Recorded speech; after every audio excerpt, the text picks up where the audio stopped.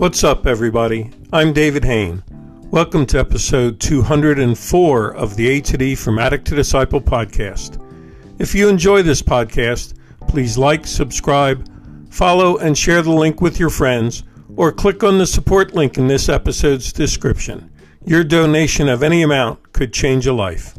If you'd like to get our curriculum, you can get the paperback or ebook of From Ashes to Destiny on Amazon. When we come back, we'll get into this episode entitled, Go Upstream.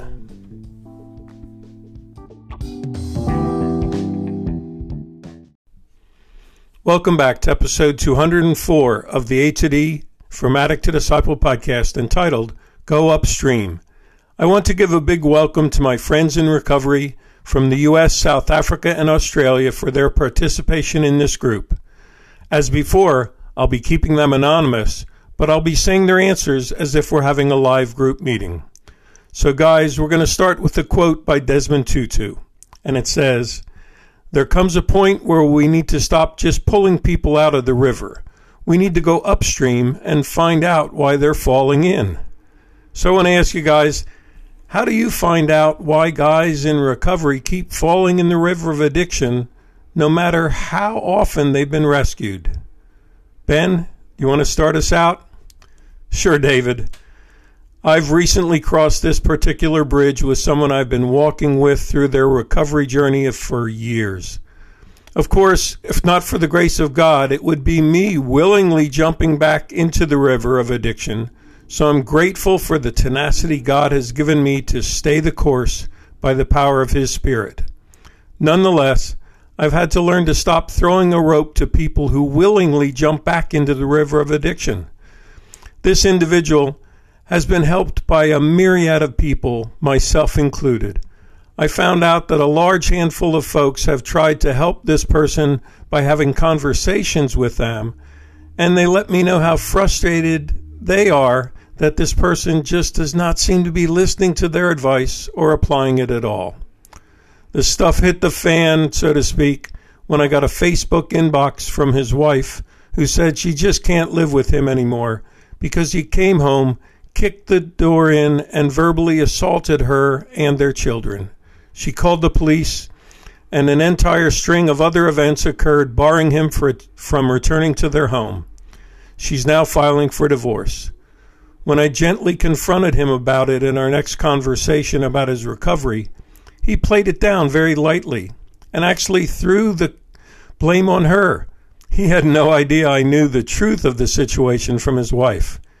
It was doubly confirmed by his parents, who were his biggest enablers, and now they have cut him off completely, which is my opinion of what was exactly what he needed. That said, long story short, I let him know that if I don't see him at least attempting to swim to the edge, he won't be getting another rope of rescue from me. I think some people want to drown and not live. Unfortunately, I think this guy is one of those people. I think sometimes we get in God's way and He's trying to use the river as the potential of drowning as a way of getting people to change. But we just keep throwing ropes to pull them out. I think I'm getting out of God's way on this one. So true, Ben. There's a huge aspect of enabling if we keep saving someone before they experience their wake-up call. Charlie, what do you think about this one? From my experience, David, what I see happening is that there is a failure among us people to make connections. Connecting in a way that we stay connected. The hurting people seem too hurt to reach out, and the healed person or clergyman or social service people or families, whatever, they often seem too busy or too distracted by worldly things and practices to come alongside and stay connected to the person. I see it as laying down to the next man or woman when they are in the ditch.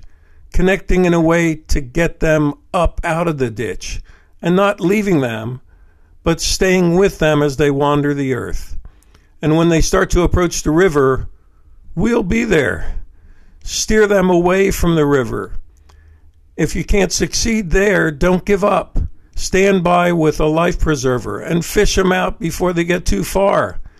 And if that doesn't work, trek down the riverside with them, letting them know that no matter what happens, they aren't alone and you hear and feel their pain.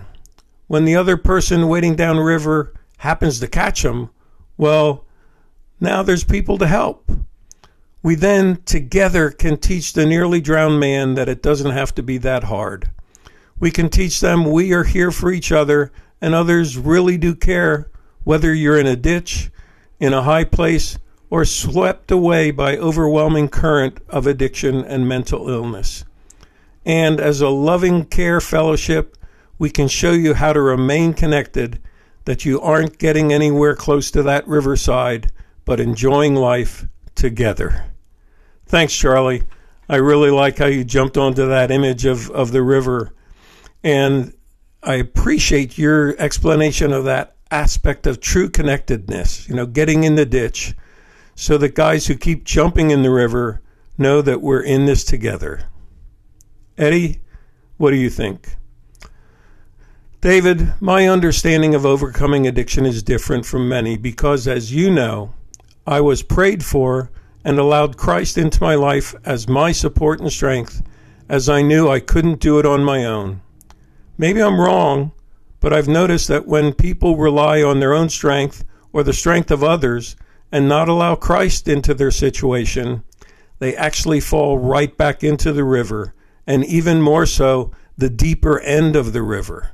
So my belief is that we need to make sure that those in addiction understand that they need healing, not from addiction, but healing of the heart, because that's where it all starts. And only Christ can do that, in my opinion. Period. Good word, Eddie. So key for people to lean into that connection with their higher power, to find the strength to stay away from that river because they found healing. Dante, what do you think? David, I often find these guys are isolationists and also a little overconfident in themselves and their abilities. I find out by developing relationships with them and giving the ability to then lovingly call them out and call them into fellowship with myself and other friends.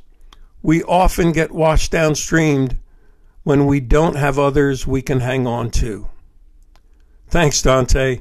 We definitely have a theme of staying connected going here, developing relationships, finding true fellowship in the midst of those relationships, and knowing that we do need others to hang on to.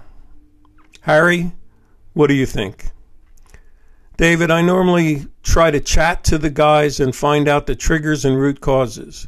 Most of the time, they hide a lot of things as they are embarrassed to talk about it or afraid that people will be hurt if they speak out. But not dealing with root causes will always push addicts back to relapse. There's a guy who I'm chatting with who doesn't want to address the issue of his mom having an affair and that she wants to leave his dad. This youngster is 26 years old and is trying to keep his family together, but the emotional heartache that he keeps going through keeps getting him to relapse. His mom has forced him not to tell anyone about her secret affair, otherwise she will leave his dad. It's a sad state to be, and as an addict, the root causes don't get dealt with, and that keeps you in bondage. True that, Harry. Sometimes we're burdened by the secrets of others and find ourselves relapsing and running to that river due to the guilt of not being honest to friends or family. Freddie, would you like to close this out today? Sure, David. For me, going upstream at the top for those who just can't seem to get it together after many rescues reminds me of my suffering and the depth of spiritual, emotional, and physical despair, loneliness, and impending doom that I dealt with. The million-dollar question, why do some people make it and others do not, and they keep jumping in the river and relapsing? I guess for me, I'd say the essence of AA is that the only true solution is a spiritual connection. There's a sign in our club that states, God brought me to AA, and AA brought me to God. This sums up how the miracle of almost 9 years of sobriety was given to me. However, it did take work on my part. Why do so many people relapse after being rescued so many times?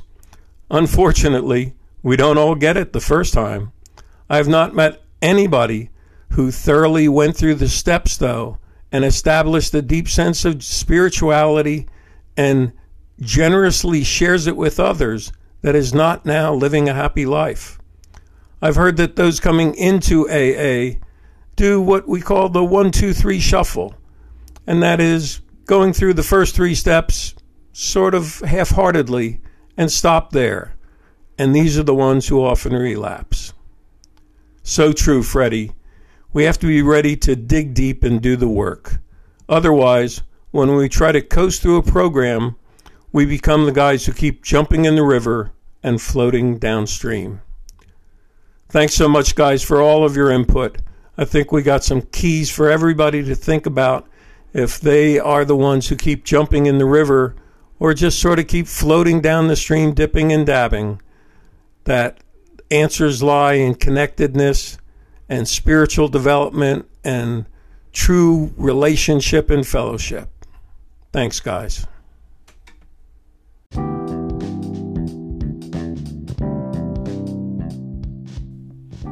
Thanks for listening to this episode of the A to D from Addict to Disciple podcast. If you were sitting there thinking, I'm that guy who keeps jumping in the river, or you know one of your loved ones or friends that keep doing that, then now's the time for you or them to reach out, join a group, and really go for that connectedness. Message me in the link in this podcast or email at davidfromatod@gmail.com or go to my website, www.fromatod.org, and click on the contact page if you need help finding that connectedness. Tune in Monday for our next episode, and as always, stay safe and stay resilient.